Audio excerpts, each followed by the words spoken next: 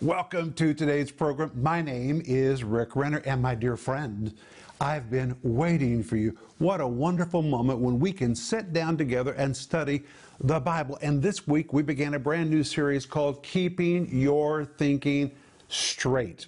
And on Monday, we saw how we need to get rid of wrong thinking. Well, to get rid of it, you have to be able to identify it. Then on Tuesday, we talked about the 5 steps to change your thinking. Then yesterday, we covered thinking straight about religion.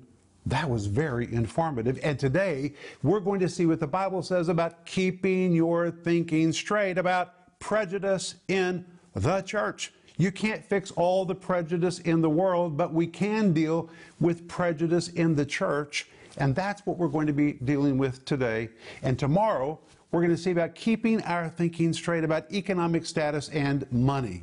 Anyway, order the whole series, which is called Keeping Your Thinking Straight, Biblical Guidelines for Thinking Straight in a World All Messed Up. And it comes with a study guide, and you can order these by going online or by giving us a call right now. And we're also offering you my book, which is called How to Keep Your Head on Straight in a World Gone Crazy. The subtitle says Developing Discernment for These Last Days. Do you have a copy of this book? If not, you need to order this book today. This is a must-read because we're living in the end of the age when Jesus prophesied the world would go berserk at the end of the age. We need to keep our head on straight even though we're living in a world that seems to have gone crazy, and especially the first 3 chapters of this book will be riveting to you because I really deal with crazy issues where we need to keep our head on straight. And please remember that when you become a partner with our ministry, and a partner is anyone who regularly financially gives into our ministry to help us take this teaching to people around the world. I just looked at a list of the nations that are regularly tuning in to receive the teaching on this program, and it is quite amazing. I'm so humbled that God is using our program to touch people all over the planet, but it's happening because of partners. Partners' financial gifts enable this signal and this teaching to go to people around the world, and when you become a partner right from where you are without ever getting out of your chair or leaving where you are, just by going online or by giving us a call, you can literally become a force to change someone else's life. And my friend, we all need to think about what we can do to make somebody else's life better. And if this program is a blessing to you, please help us make it become a blessing to somebody else by becoming a partner. And the moment you become a partner, we're going to send you my book, which is called Life in the Combat Zone, and Denise's book called The Gift of Forgiveness, because we give these 2 books to anyone who becomes a part of our partner family. And remember that if you need prayer, we're waiting for the phone to ring right now. Or send us your email, and the moment it shows up in our inbox, we're going to grab that prayer need and go to heaven, and we're going to pray on your behalf, believing that God will hear us and God will answer you. But I'll be back in just a moment. Stay tuned for a teaching you can trust, a message that will inspire, strengthen, and equip you with vital insights and understanding from the Word of God. Here is Rick. Today I want you to grab your Bible and turn to the book of James chapter 2, but I want to begin with a story. Many years ago, Denise and I heard that there was going to be an art auction in the center of Moscow. Well, we had no intention to buy anything, but we thought it would be fun to go and see how an art auction takes place. So we went and we took our places and looked around the room at the different kind of people that were in the room, and seated not far from me was a man who, to my eyesight, looked like a homeless person. And I kept thinking, what is that man doing in this auction? That man has no money. These pieces of art are very expensive. And again, Denise and I had no intention to buy anything. We were just there to observe. And as the auction continued, a piece of art came up for sale that was $1 million. Who do you think bought it? The man that I thought was a homeless person. He was the man with the most money in the room. I had judged that man by his external appearance. And many times we judge people wrongly based on what we see. And even prophets have been misled by what they see. For example, I want to read to you from 1 Samuel chapter 16, verse 1. Samuel has come to the house of Jesse, and he's going to anoint one of Jesse's sons to be the new king of Israel. And the Bible tells us in 1 Samuel 16, verse 1, and it came to pass when they were come, that is, the sons of Jesse, that he looked on Eliab. And Eliab was tall and very handsome. And he said, wow, surely the Lord's anointed is before me. From his external appearance, this looked like the man. But then in verse 17, the Lord said unto Samuel, look not on his countenance, nor on the height of his stature, because I have refused him. For the Lord seeth not as man seeth. For man looketh on the outward appearance, but the Lord looketh on the heart. And this leads me to James chapter 2 and verse 1, where James says, my brethren, have not the faith of our Lord Jesus Christ, the Lord of glory, with respect of persons. He's talking about judging people by their exterior or having prejudice in the church. And when he says with respect of persons, the Greek word literally means by looking at their face, by looking at their external appearance, acceptance based on their face, one that is affected by another person's external appearance. Well, there's all kinds of prejudice, and there's even prejudice in the church. But let's talk about different kinds of prejudice. And prejudice is when you're judged by what people think of you. Maybe they don't even know you, or what people think they see about you, or what they have judged about you. But the most common form of prejudice is based on skin color. And it's interesting, anybody with any kind of darker skin often feels prejudice against them. But there are other kinds of prejudice. You say, well, what kind? Well, there are Native American prejudice, where people have prejudice against those that are Native American. There are Asian prejudice, when people have a prejudice against anybody that is Asian. There is Jewish prejudice. That's not a surprise. We know that's very prevalent in the world today. There was German prejudice after World War II. There is Mexican prejudice. There is South American prejudice. There is Chinese prejudice. There is Japanese prejudice, which was especially prevalent after World War II. There is slanted eye prejudice. There's all kinds of prejudice that people feel against different people groups. But even white people that are all white can have prejudice against each other. I live in Europe, I live in Russia, where everybody is generally white. But I'm telling you, just because everybody has the same skin color does not mean they get along with each other. White people can have prejudice against each other. For example, if you go to Europe, the French may have a prejudice against the British, or the British against the French, or the Germans against the Italian, or the Italians against the German, or people seem to all have a prejudice against the Polish, and they're all the same color. So it's not entirely based on skin color. Sometimes people just have different kinds of prejudice against different nationalities. But it's not always based on skin color or nationality either. There are other kinds of prejudice. For example, there is age prejudice. When people deem that old people are useless and they can't do anything anymore. And then there is youth prejudice. When people deem young people as those having no money, no experience, and generally selfish, just thinking about themselves. There is class prejudice.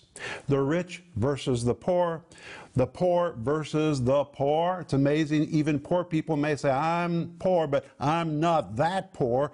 Or there is a prejudice between those that are educated and those that are uneducated. There is disability prejudice, where people think that those that are handicapped can't contribute anything to life. That may not be true at all. Look at Stephen Hawking. He was in a wheelchair. He couldn't even speak normally, but the man was a genius who impacted modern science. Or how about orphan prejudice? Many people think those that are orphans are untrusted, they're street kids, they're always thieves. That's wrong. Or how about homeless prejudice? The idea that if you're homeless, you're probably a drug addict, or you're an alcoholic, or you're a failure, you've been irresponsible in some area of life. That is not always the case at all. Or how about sex prejudice? Male against female, female against male. Or how about unmarried prejudice? When you look at someone that is unmarried in the middle age and you think, wow, there's something wrong with them. What's up that they never got married? Or there is even prejudice against families with a lot of kids. People deem them stupid and irresponsible because they have a lot of kids. My friends, that is not necessarily the case. Or how about weight prejudice? If somebody's overweight, you judge them for being overweight. You have a prejudice against them. And sometimes when people are really, really skinny, you think they're not serious. Anybody that skinny, that tiny, that feeble certainly cannot be serious. Or how about foreign prejudice? Prejudice against workers that come from abroad, or prejudice against foreigners. Why in the world are you here? A judgment against them. Or how about city prejudice? I live in Moscow, Russia, and there's a little bit of a prejudice against St. Petersburg, and the people in St. Petersburg think of themselves a little bit better than the people who live in Moscow. There can even be a city prejudice. Or how about clothing prejudice? You say, what is that? All right. Those who wear ties and those who don't. Those who wear suits and those who don't. Prejudice against kids who wear jeans that are filled with holes. You have a judgment against them. You have a prejudice against them. My friends, this is not right. You can't judge everything by a person's exterior. Or how about religious prejudice? What do I mean by that? There can be prejudice between denominations. There can be prejudice between larger churches versus smaller churches. The larger churches think you're small because you're not doing something right, and the smaller churches think you're large and you have no intimacy and you're not spiritual. There can even be prejudice between larger churches. My friends, there's all kinds of prejudice. Or how about accent prejudice? Yankees versus the Southerners. Southerners view the Yankees as being hard and snobbish. And Yankees may tend to think that anybody with a Southern accent is stupid. That is not right at all. But there's all kinds of prejudice. And prejudice comes to you as a result of life experience. Nobody is born with prejudice. Babies feel no prejudice against anybody. We're not born with this. It is imparted to us by culture. It is imparted to us by society.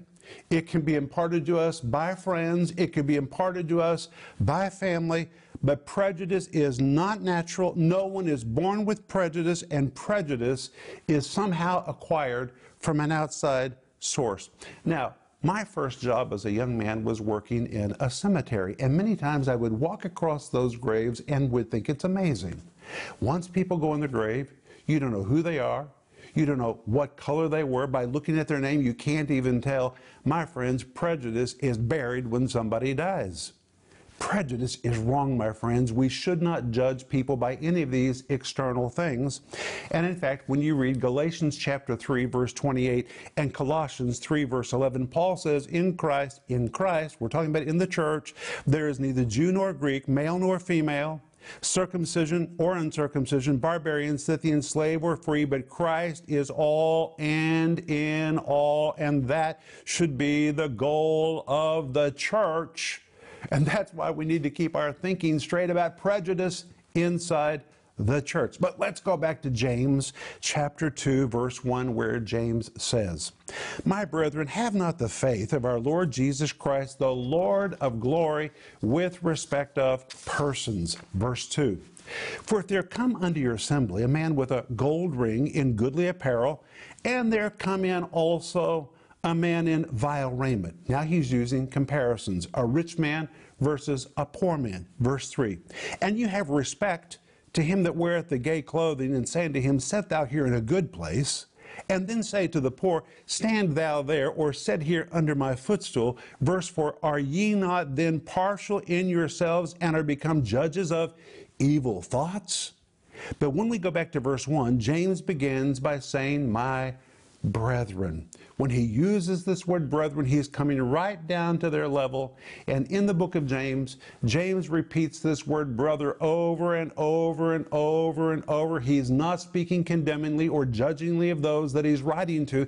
He's connecting with them. He says brothers, comrades. He's speaking to them common sense. And listen to what he says. Have not the faith of our Lord Jesus Christ. The word have is a form of the Greek word echo, which means to have, to hold, or possess. Don't hold, don't possess the faith of our Lord Jesus Christ.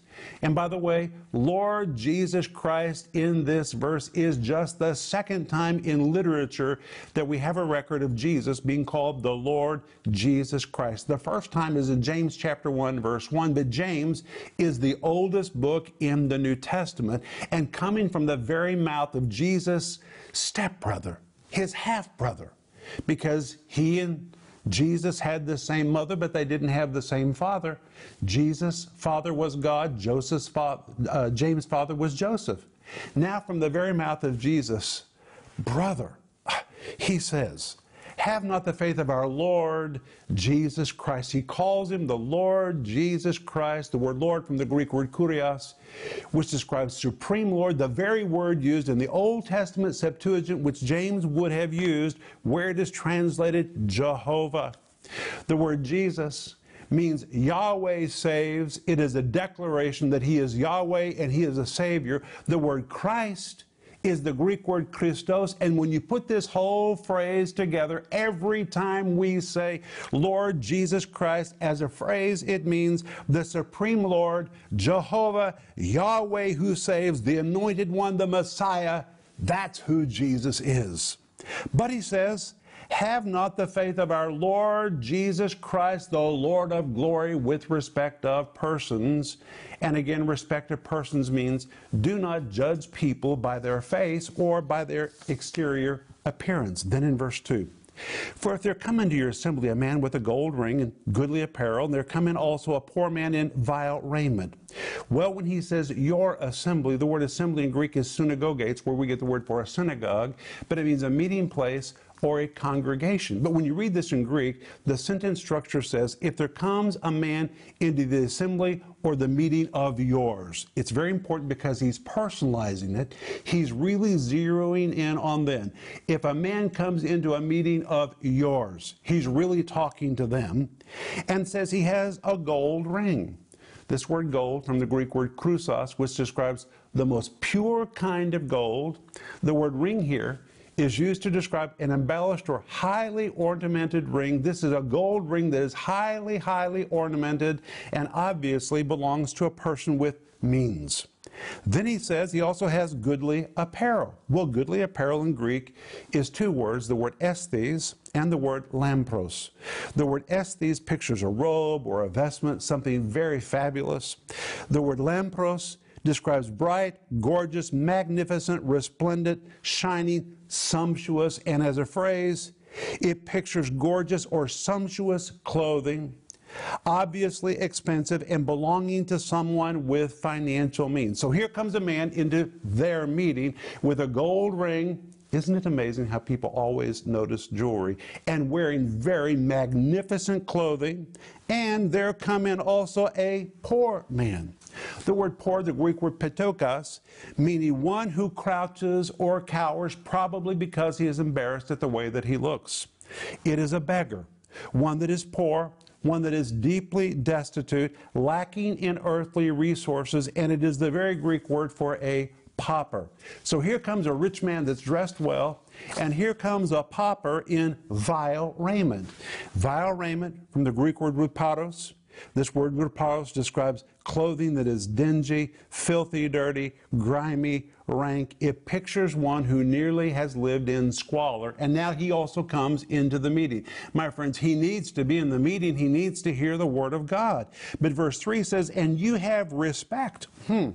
Respect unto him that weareth the gay clothing. The word respect is the Greek word epi-blepo. Epi means upon.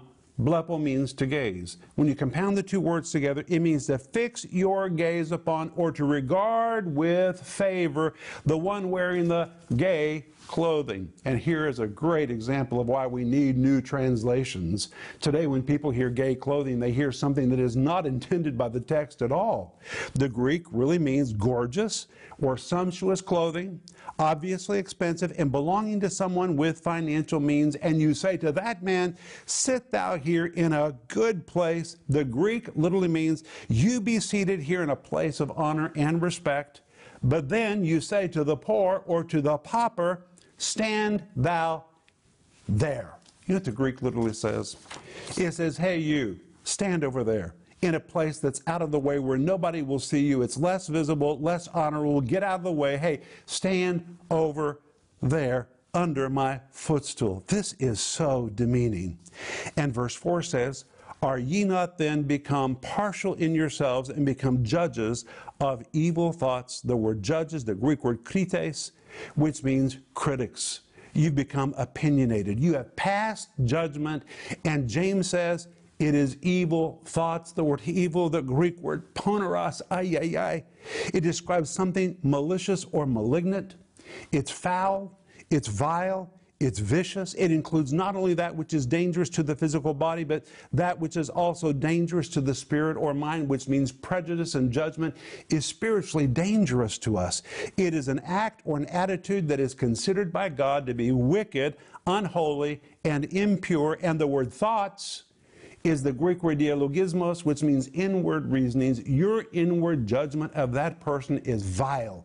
It is wrong, and in the sight of God, it is wicked, it is unholy, and it is impure. Well, what do you do if after listening to me today you say, I think I have prejudice against one of these groups? Well, let me give you 4 things that you can do. Number 1, become aware of your prejudices and ask the Holy Spirit to help you to change. Find out what your prejudices are and ask the Holy Spirit to show you the source of your feelings. Number 2, once you acknowledge your prejudice, acknowledge that you are wrong and repent. You need to repent. It's wrong in the sight of God. Number 3, spend less time with prejudiced people and prejudiced media. Who are you spending your time with and what are you listening to? We're influenced by the people we spend our time with. We tend to think like them. So be careful of who you spend time with. Be careful of how the media affects you. Be alert. The media can affect you and make you think wrongly of a certain group of people. And number 4, broaden your horizons and get some new experience. What do I mean by that? Ask the Holy Spirit to help you reach out to someone in the group that you're tempted to be prejudiced against. Learn to work with them with an open mind and see what you can learn. Keep an open heart and try to see what the world looks like to them through their eyes, and to experience the things that they feel and experience from others. And remember that in Revelation chapter 5, verse 9, it tells us when we get to heaven, none of us are going to be judged by our color or by where we are from. The Bible tells us that whenever John was in heaven, he heard 10,000s and 10,000s of voices, and they sung a new song, saying, Thou art worthy to take the book and to open the seals thereof, for thou wast slain and hast redeemed us to God by thy blood out of every kindred and tongue and people and nation. We're all going to be in heaven. And my friends, that kind of unity needs to begin in the church now. And that's why we need to keep our thinking straight about prejudice in the church. But I'll be back in just a moment, and I'm going to pray for you. Is your thinking right or wrong? If you figured out that some of your thinking is wrong, how do you fix it and start thinking healthy and right thoughts? What goes on inside your head determines what goes on in your life. So keeping your thinking straight is really important. In this 5-part series, Keeping Your Thinking Straight, Rick Renner will teach you 5 steps to change your thinking. Thinking straight about religion, thinking straight about prejudice in the church, thinking straight about economic status and money. Available in digital and physical formats starting at just $10. You'll learn how to identify wrong thinking and start thinking healthy, powerful, and life-changing thoughts. In addition, we are also offering you Rick's book, How to Keep Your Head On Straight in a World Gone Crazy. In this book, you'll discover what Christians need to be doing to stay out of the chaos and remain anchored to truth. You'll also learn how to stay sensitive to the Holy Spirit, to discern right and wrong teaching, to be grounded in prayer, and to be spiritually prepared for living in victory in these last days. Let Rick take you deep into New Testament prophecies about the end of the age and about what you need to do to sail successfully through turbulent end-time waters. This powerful and eye-opening book can be yours for just $20. Don't miss this special offer, this series, Keeping Your Thinking Straight, and the book, How to Keep Your Head On Straight in a World Gone Crazy. Call the number on your screen now or go to Renner.org to order. Call or go online now.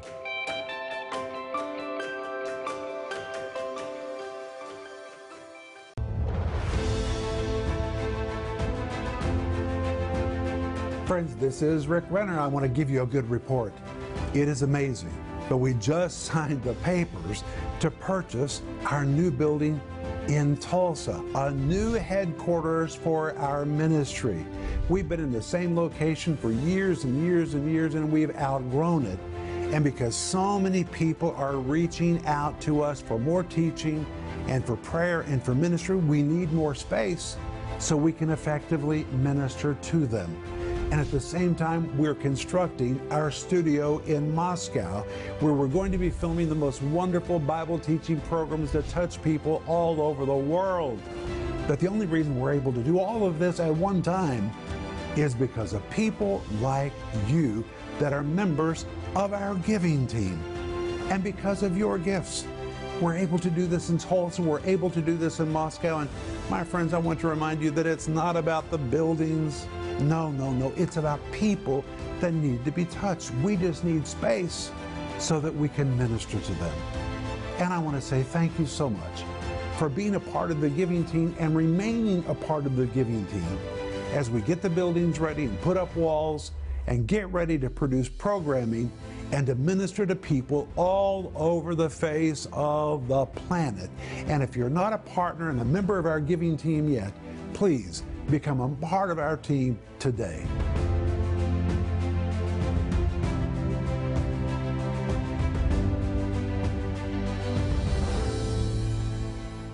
Well, today we have covered a lot of material about prejudice in the church and what God thinks about it. And I've given you 4 recommendations about what you should do if you have prejudice toward any group. And my friends, you should order the entire series, which is called Keeping Your Thinking Straight, Biblical Guidelines for Thinking Straight in a World All Messed Up. We need to learn to think like God. That means we need to work really hard to keep our thinking straight. We do not need to think like the world. And today we've been seeing that prejudice is not acceptable in the church in the eyes of God. And it comes with a study guide. And we're also offering you right now my book, which is called How to Keep Your Head On Straight in a World Gone Crazy. You can keep your head on straight even in a world gone crazy.